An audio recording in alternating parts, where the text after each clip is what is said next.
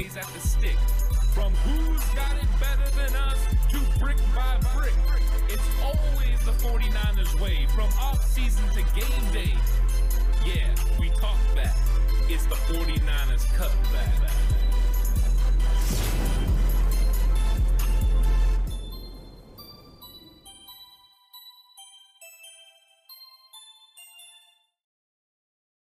It's 49ers Cutback Podcast time. Welcome to the show, a 49ers news update.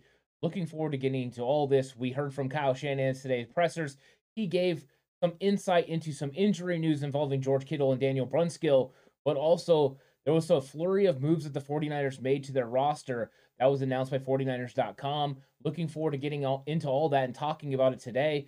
It was just recent, right, that Marlon Mack signed with the practice squad. He's in this announcement as well. We're going to get into all that, all the players, all the moves, and also hear from Kyle Shanahan about what he had to say about George Kittle and Daniel Brunskill and their availability for the game against the Seattle Seahawks on Sunday, which appears to be another rain game with 60% chance of rain in Santa Clara on Sunday. Probably not what everyone wanted to hear after what just happened in Chicago. Now, do I think the rain in Santa Clara will be equivalent to what they got in Chicago? No, I just was hoping for better conditions. But let's get into some of the news that's going on with the 49ers. And I want to start it out with Kemoko Turay. Kemoko Turay was a surprise release with the 53-man roster officially came down. Then he got to the practice squad, which was another surprising move. But now that pays dividends for the 49ers because Kemoko Turay has been elevated to the active 53-man roster. So that means he's going to be on this team.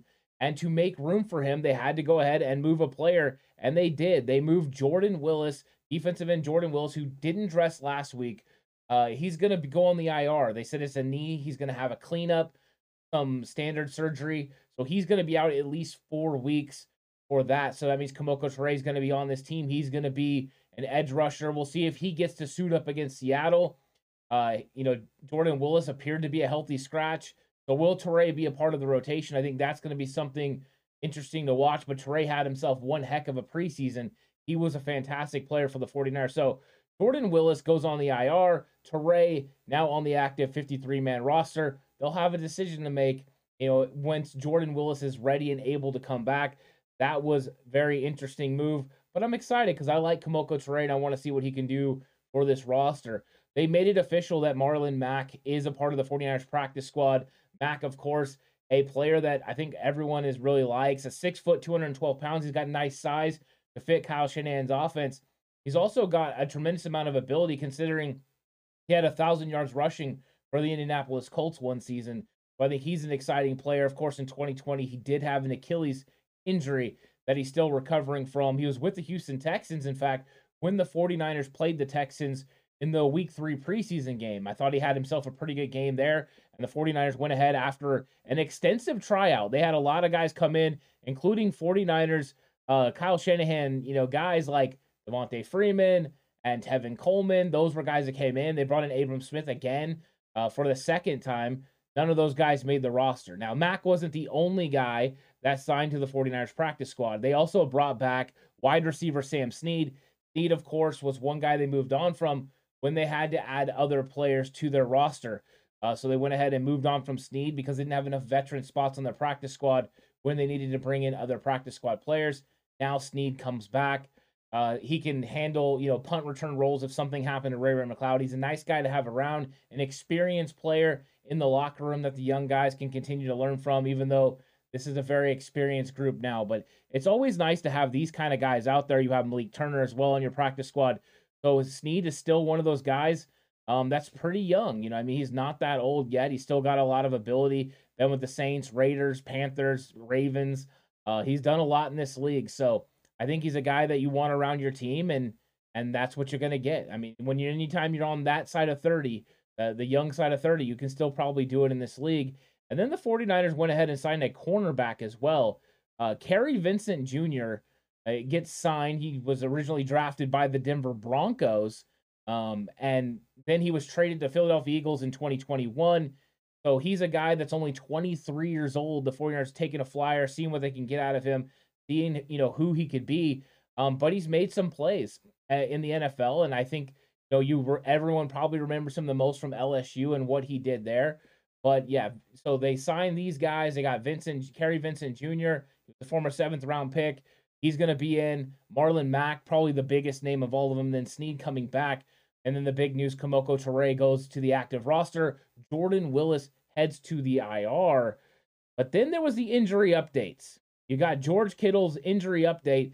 And I'm going to let you guys hear from Kyle Shanahan. He talks about, do they have to protect George Kittle from himself? I mean, we're used to Kittle. We've had him here for a while, so this is our 6th year being with him. So Kittle's, in his mind, he's ready to go every single day.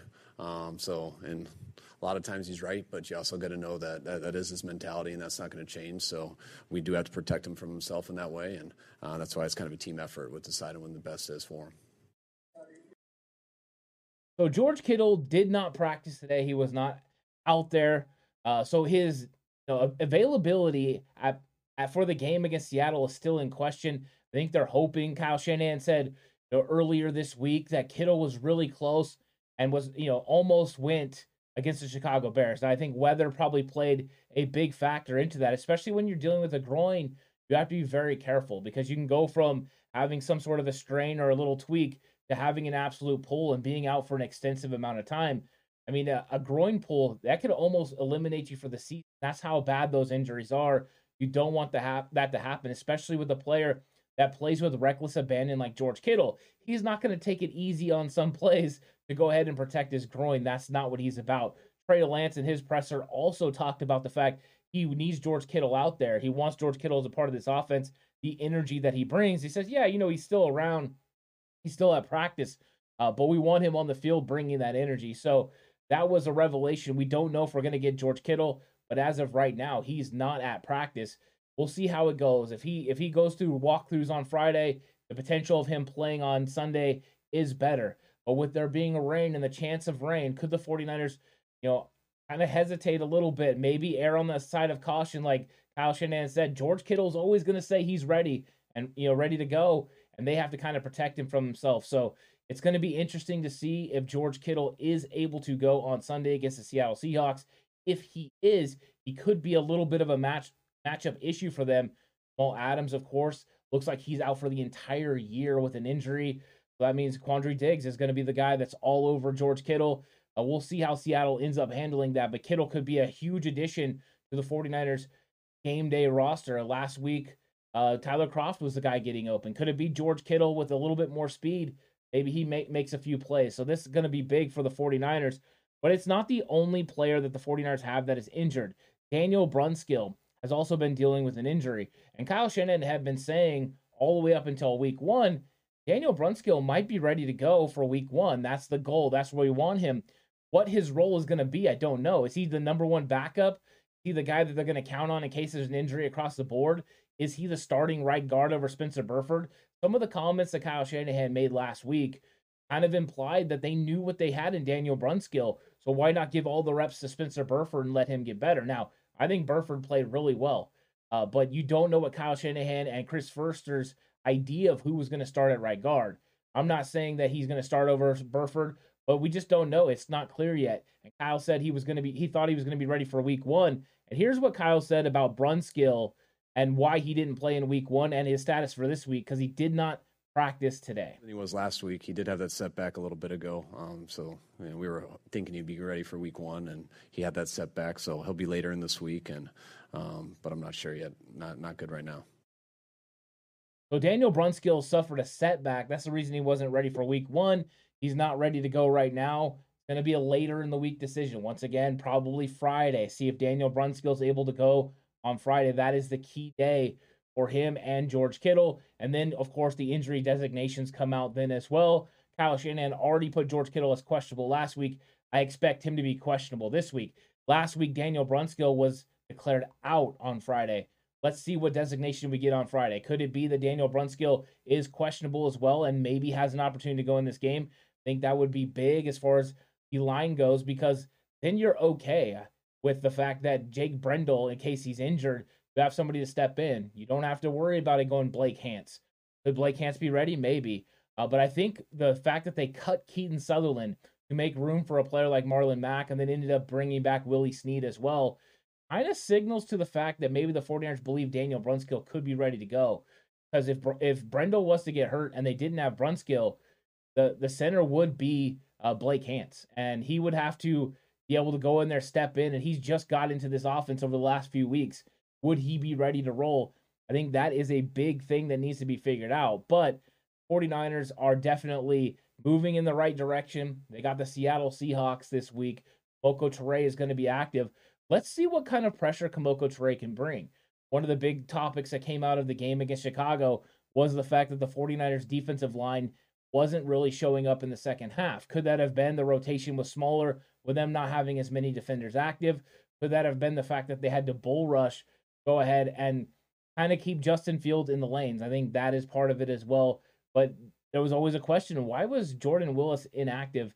Now I think we're getting a more clear idea. It was the knee injury. Will Marlon Mack end up on the active roster? Kyle Shanahan had some interesting comments about the young running backs as well. He reiterated the fact that the young running backs are learning how to play without the ball. That means pass blocking. That means knowing where to line up. That is confusing when you have a player like Deebo Samuel that sometimes he's at running back, sometimes he's at wide receiver, and these guys have to know all the moving parts. But he said they're going to have a full competition between Jordan Mason and TDP, and they'll go with the hot hand on Sunday. So it's going to be interesting. We're going to have a lot of cool things happening on Sunday for Seattle. I hope you guys all enjoy this 49ers news update. 49ers making some roster moves, bringing some guys in, elevating guys, and overall just continuing to build this roster, trying to win the game against Seattle, doing the best they can. So hope you enjoyed it. If you did, give it a like. If you haven't already, subscribe to the channel. Really appreciate it so much. Let me know what you think about these moves in the comment section down below. Do you like it? Do you think Marlon Mack should be active? Or do you want to just roll with the young guys right now? I'm curious what you think. And also, what you think about Kemoko Turay being active on the active roster and Jordan Willis going to the IR. I'm excited about this week. It's going to be a fun game. Hopefully the 49ers get the win. I think they're on the right track. But we'll see what happens as the week continues to build. And there'll be more news updates because tomorrow, the news update live Q&A will happen Thursday at 4 o'clock. So come over there, check it out. You can put your questions in. I'll try to get to all of them that I can, of course. It'll be a fun time interacting with you. So I hope you guys have a good day. Stay safe, and remember the right way is always the 49ers.